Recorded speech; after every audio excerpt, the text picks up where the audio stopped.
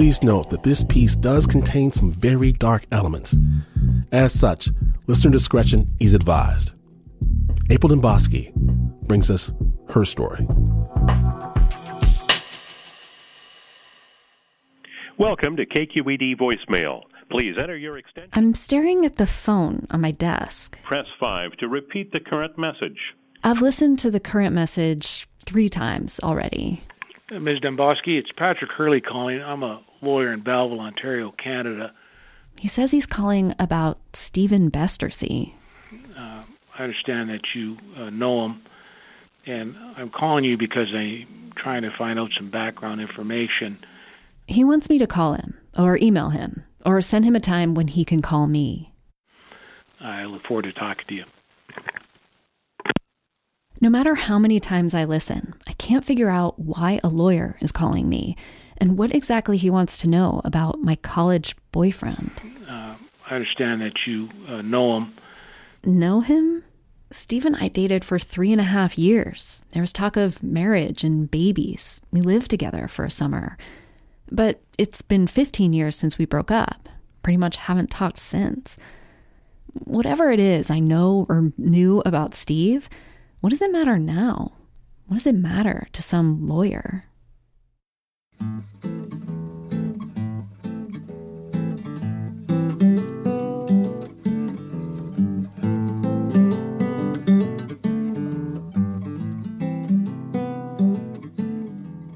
It's February 1998, Western Massachusetts.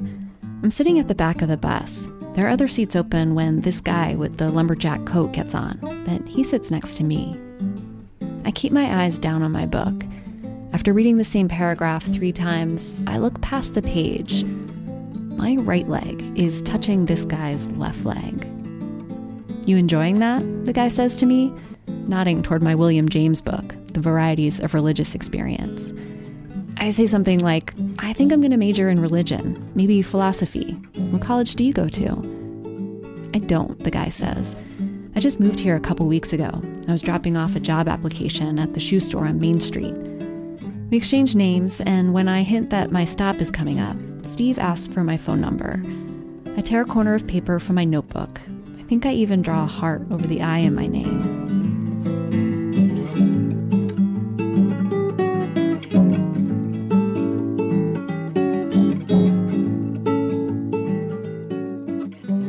I'm in my dorm room when the phone rings. We blow past the basics pretty quickly. Steve grew up in a suburb of Boston, has a sister, and plays guitar. He did a semester of college, but failed out because all he did was write music and record an album. He drove cross-country and worked as a bike messenger in San Francisco. His parents came to get him after he climbed into the woods in Lake Tahoe and swallowed a bottle of pills. The first semester I spent in college, Steve spent in a series of hospitals. After his 3rd session of electric shock therapy, he says he woke up and noticed the sunshine for the first time in his life. A couple more electric shock therapy sessions, and he was calling the new day beautiful. I'm so inspired by his honesty, I decide to offer up the confession that generally ends it with all the other boys. My dad died when I was 17. Cancer. I tell Steve how when I was young, my dad used to pull me onto his lap so I could watch him paint, or he'd throw me around in the swimming pool.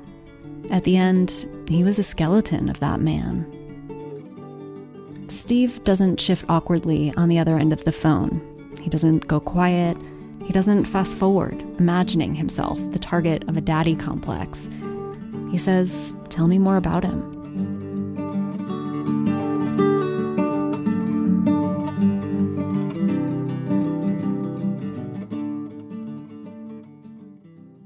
After I listen to that voicemail from the lawyer about 10 times, I do something I haven't done in a decade.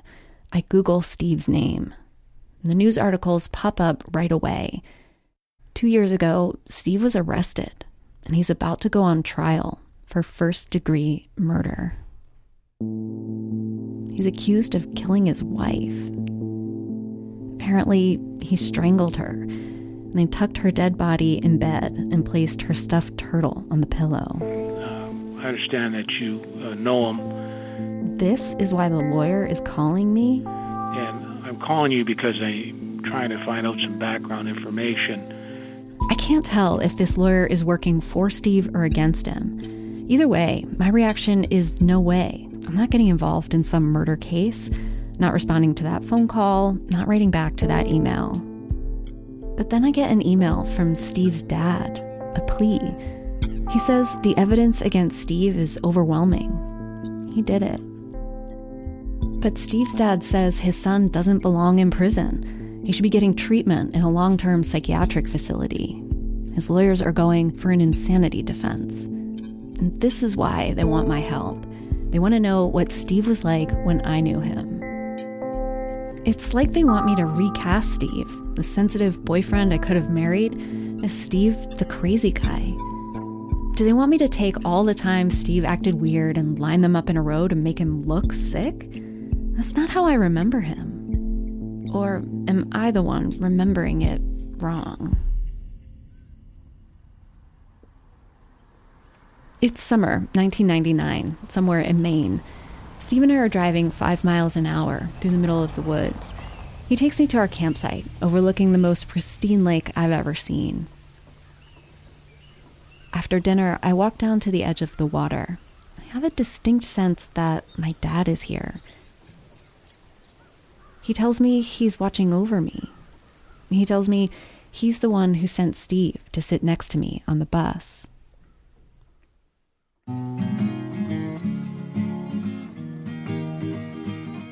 I come back to the campfire and Steve has pulled out a 6-pack and his guitar. The closest I have to what Steve remembers from this time are these songs that he wrote and recorded about our time together. I still have this CD he made for me. Walking through the park in summertime with you. I wanna be walking through the park in the summertime with you. The sun shines beating down and you have a nice tan. Yeah, sipping lemonade and you're telling me I'm your man. I got 2 good folks and they'll love till the end. Yes, they're still together and I know that they're still friends.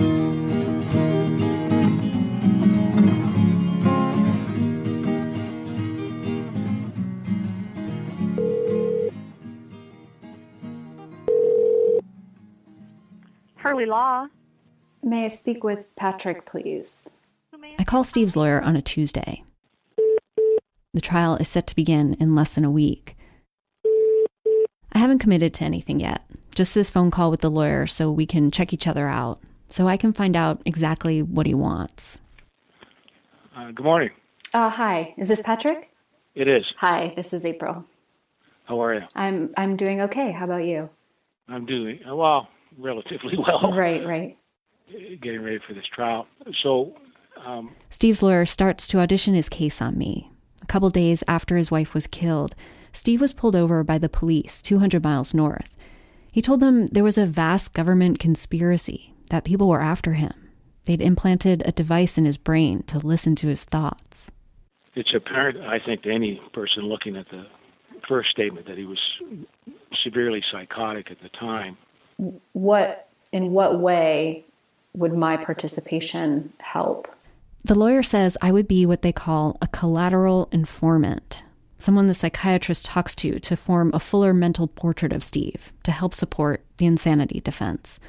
Somehow, what I say could be the difference between Steve going to prison for the rest of his life or going to get help at a psychiatric institute. And where is Steven now? He is in the hospital wing of the Quincy Detention Center. And does he, you said he understands what's happening to him, he just doesn't, okay. I mean, Steven is intelligent, articulate, friendly, but you sit there with him and everything seems to be relatively normal, and he's not someone you're used to sitting across in a jail, believe me. And then he'll say something that is just, he still thinks things are implanted in him, and he still thinks that there's a government agency that sees and hears through him. This sounds sort of familiar. Steve talked about all kinds of conspiracy theories with me, too. But when you're in love with the person who says them, you shake your head and ignore it. But it was this kind of talk that raised alarms for Steve's dad in the months leading up to the murder. One night after Steve put his fist through the car window, his dad called the police and said, "My son is mentally ill. He needs help." Unfortunately, the police didn't do anything. Then his wife called the police again to say that Steve was living in the bushes outside her apartment. And so the police go there, a single officer who takes, I think, a fairly cursory look around, doesn't see him, and that's the end of it.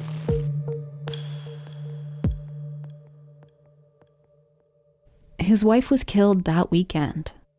The lawyer says it was one system failure after another. For some reason, there's still a small part of me that doesn't want to believe this. The Steve I knew would hate the idea of all these people calling him crazy. I wonder if he'd hate the idea of me helping them. Does he know that you're trying to contact me? Yes. Okay. Yeah, no,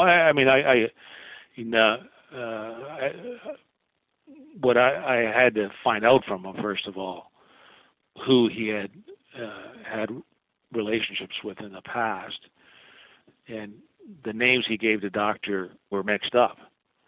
And so I called his dad. I said, "Do you recognize these names?" And then he sort of put the names together. I mean, I can tell you that Stephen didn't say April Dembowski. He got the name April right, but other than that, I see. He didn't remember my last name.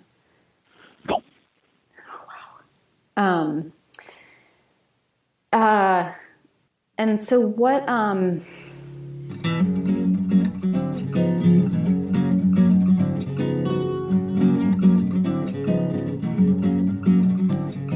Sitting on a mountain top, way up high, so high, so high. She tried to tell me that I'm crazy, and I tried. Oh, I tried. Yes, I tried. And you haven't got the time, nor have I. Nor have I. Nor have I. To try and make amends with a Looney Tune, so bye-bye. Bye-bye. Bye-bye.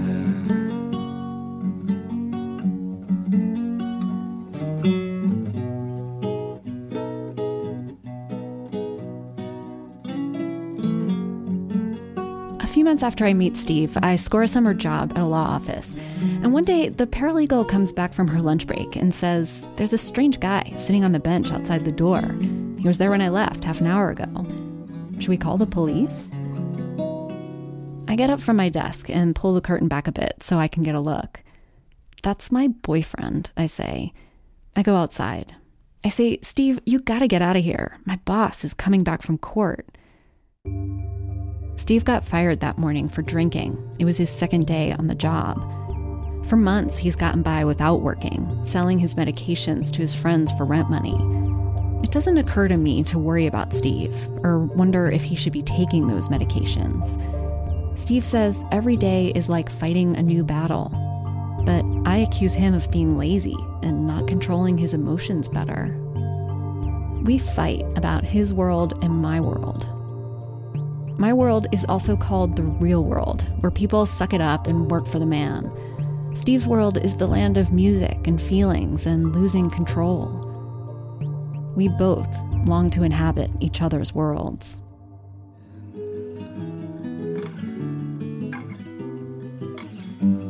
And there will be sunny days, I swear. Yes, sunny days, I swear. After I talk to Steve's lawyer, I'm afraid of getting more involved in the case. I'm having dreams of coming home from work, finding Steve sleeping in my bed. I'm having dreams of him chasing me through my parents' house, trying to tackle me. I imagine Steve going to a psychiatric institute and then getting released and coming to find me. I still can't decide what to do. But then I get another email from Steve's dad. It says, as you can imagine, this has been a nightmare that we never imagined we would have to endure. He says, I can't tell you how grateful I am for your kindness and generosity in doing this.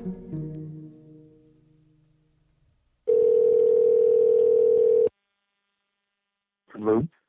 Hi, is this Dr. Bloom? Mm-hmm. My name is April Demboski. Right. It's the day before Steve's trial is about to begin. Dr. Hy Bloom is one of the psychiatrists who will give expert testimony on Steve. Well, listen, thank you for calling me. He assures me I won't be called into court to testify. He just wants more details to inform his own testimony. So first of all, I'm a psychiatrist. And in this case, I'm a psychiatrist who specializes in forensic psychiatry. It means I don't treat people and I don't generally form doctor-patient relationships with them. So even though I'm hired by his defense counsel, I'm not cheering for Stephen. I'm not in any way attached to the outcome of the case.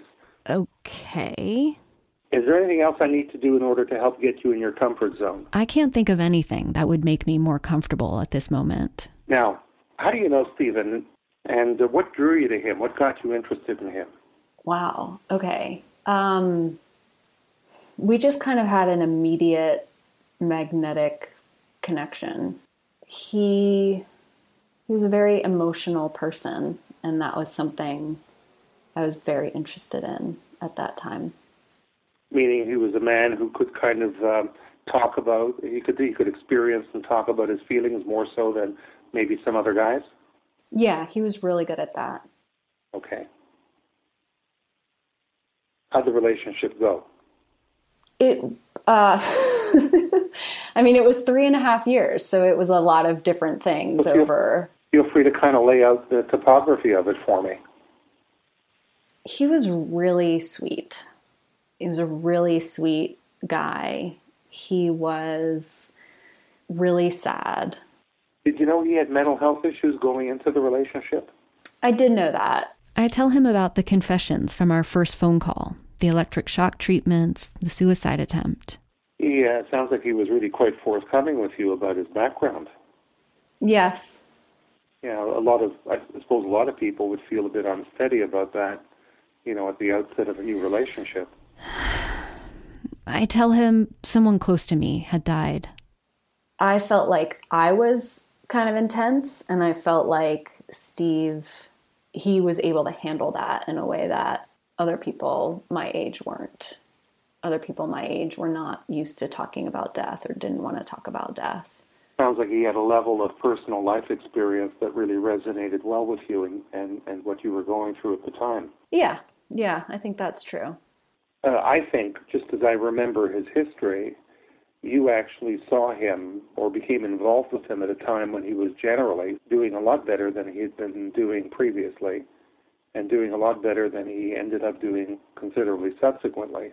Whoa, I got Steve's best years? Did you ever see firsthand any evidence of Stephen being delusional or psychotic? There is one time, it feels like a betrayal to tell you. I'll tell you, and if it's helpful, but this is one of those circumstances where the memory meant one thing before hearing about this case and another thing after. There was one time early. During that first summer when Steve couldn't hold down a job. I came over to his place, and he thought he was sitting outside of his apartment. On the floor, his knees tucked up under his chin. He said, don't go in there. There's bugs everywhere. And I was like, what are you talking about? He's like, there's just bugs all over the floor. I open the door a crack and see the dark brown carpet.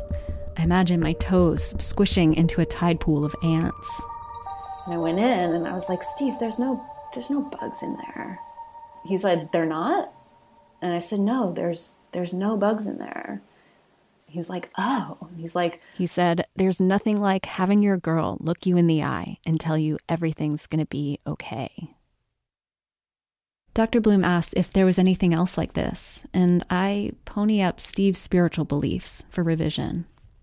He would talk about having spirit guides. Right. I mean, this is an example of something that at the time was at worst a little bit woo-woo. Actually, I supported Steve's relationship with his spirit guides. The times he talked to them, he was calmer, able to hold down a job. Plus, he suggested my dad was one of my spirit guides, watching over me. And I like that. I guess when you hear news like this, it starts to reshape memories that you have. You know, memories of him talking to his spirit guides and his spirit guides talking to him start to take on like a slightly different meaning or memory now. Dr. Bloom asks if Steve was controlling or jealous, and I hedge. Yes, he got jealous, like any other 21-year-old guy might. He didn't like it if I laughed too hard at another guy's jokes. But the things that really bothered me were times during my senior year when I started wearing different clothes or trying new hobbies. And I remember him being like, oh, well, that's not you. I mean, I took it as like, you're changing and I need you to be the same. Right. Because I'm relying on who you were. When Dr. Bloom asks how the relationship ended, I say we just grew apart. Steve was seeing more and more things as spiritual. I was starting to wonder if all those mystical encounters with my dad were really psychological fantasies I had created for myself. For me, it was a phase. For Steve, it wasn't. You know, I wasn't sad anymore. I was situationally sad at the time when I met him, and I had a lot to grieve, but I was growing out of that, and I didn't need to be so sad all the time. Once when we were younger, she cried for all my fears. Now that I am older, I cry for all those years.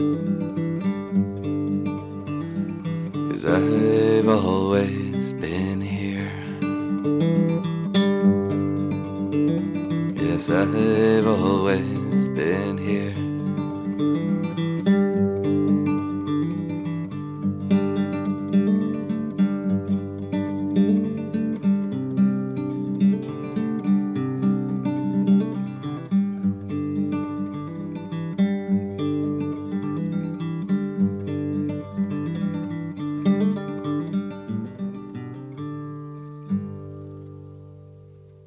The first-degree murder trial of a Trenton man begins today in a Belleville courtroom. I follow the trial every day, reading the local newspaper. Then I fill in the gaps with the court transcript. Her body was found. The first witnesses will take the stand this afternoon. The day Steve meets Carolyn, he writes to his parents to tell them he just met the woman of his dreams. It was an immediate magnetic connection, and within 3 months, they move in together. Steve takes her on a camping trip and proposes. Her mom died of cancer when she was a teenager, just like me. Is that something Steve was attracted to? They're married 2 years when things start to unravel. Steve stops taking his antipsychotic medication, then gets laid off from his job. He sits at home all winter, smoking cigarettes. The bank forecloses on their house. Carolyn is getting food from a local food bank. Carolyn emails Steve's parents and says Steve stopped eating the food she cooks because he believes she's a witch and is trying to poison him. He believes there's a secret U.S. chemical laboratory buried under their home. In Carolyn's emails to her best friend, she says Steve has a few issues. Mainly, he's decided not to look for work and follow the rules of society. In August, Carolyn asks Steve to move out. In September, on a Friday, she calls the police and says Steve's been sleeping in her bushes, but they don't find him. On Monday, Carolyn doesn't show up for work. The police find her dead, in bed with the covers pulled up, the fan on, and her stuffed turtle on the pillow.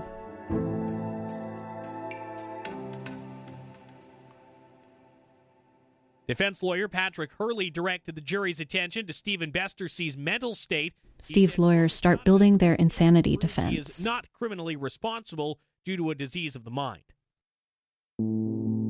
2 forensic psychiatrists testify about Steve, including Dr. Bloom, the one I talked to. They describe one night, several months before Carolyn's death, but after Steve stopped taking his medication. Carolyn is upstairs in her bedroom. Steve is downstairs watching TV. A voice from the TV says to him, "Relax in your chair." He becomes paralyzed. He can't move.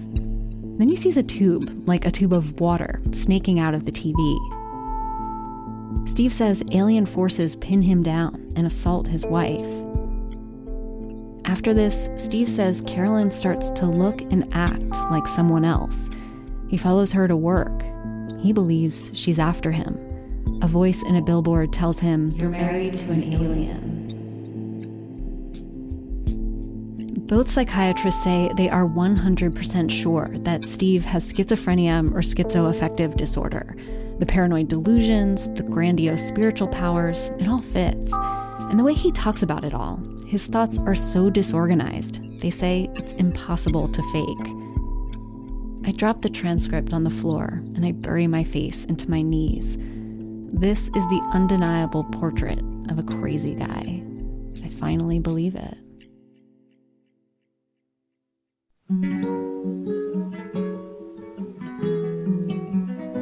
I can't help but think of Carolyn, not calling the police, not insisting that he see a doctor.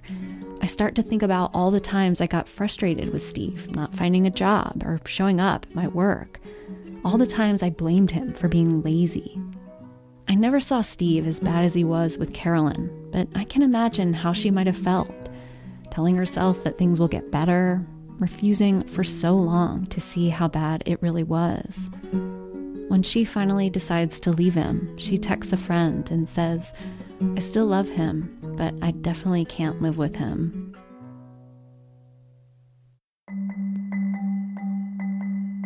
Crown attorney Jody White told the jury that the accused just couldn't take no for an answer from his wife. My heart starts to race when I see what the prosecutor does with Dr. Bloom's report about me. And killed her in an obsessive rage. She asks one of the psychiatrists about this part of my relationship with Steve. Question: and they appear to have had a quite amicable separation? Answer: yes. Question: and she says she doesn't see in him, she's never experienced with him, any violence? Answer: correct. Question: she does say he was jealous? Answer: she does. Every time the prosecutor brings up the report about me, she references Steve's jealousy streak. At every turn, she suggests that while Steve has a mental illness, he also has plenty of disagreeable features of a person without one. Maybe he had delusions about Carolyn, but maybe his own jealousy and anger were the stronger forces in this crime. In her closing statement, the prosecutor says the psychiatrist and Steve's family just won't take off their mental illness glasses. All they see in Steve is the patient. But she says Carolyn saw the man. She accepted him, his spiritual beliefs, and that is what made him so dependent on her. He needed her, and he was relying on her to stay the same. The jury deliberates for less than a day before delivering the verdict. They find Steve guilty of first-degree murder. He's sentenced to life in prison.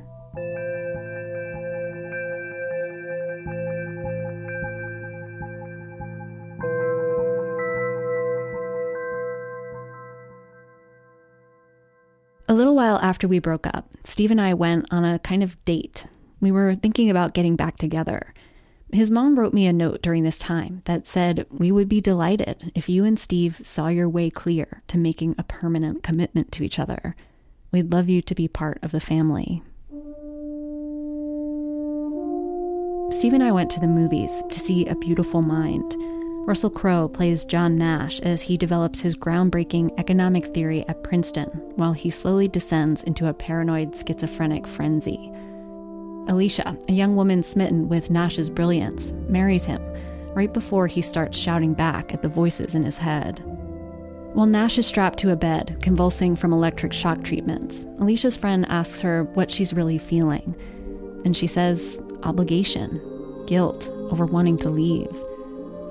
35 years later, when Nash receives the Nobel Prize, he looks at Alicia in the audience and says, "I'm only here tonight because of you. You are the reason I am." Steve and I let the credits roll to the end before we leave our seats and catch the 31 bus back to my place. It's crowded, so we inch down the aisle and stand in the back. Steve grabs one of the canvas straps overhead, and I reach up for the one next to it. He looks out the window and says, "That's what it's like." I search his face for more. Then I lower my eyes and lean my forehead into his chest. I don't have to say things out loud to Steve, because I know that he knows what I'm thinking to myself. Deep down, I always knew that Steve held dear a fantasy of a wife like the one in the movie, someone who would help him battle the demons in his head in defense of his genius. I shake my head. I can't do it, I say to myself. I just can't do it.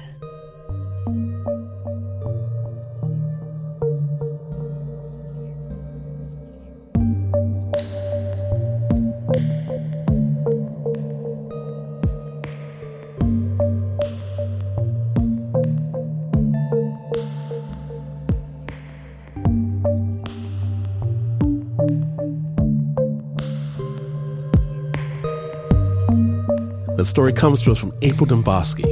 She originally produced it for The Leap, a podcast from KQED Public Radio about people making dramatic, risky changes. The Leap. Check it out. We're going to have a link on our website, snapjudgment.org. The music featured in this piece is by Stephen Bestersea. Additional music in this story written by Renzo Gorio, with even more songs by Nick Dupre and Seth Samuel. That story was produced by April Domboski.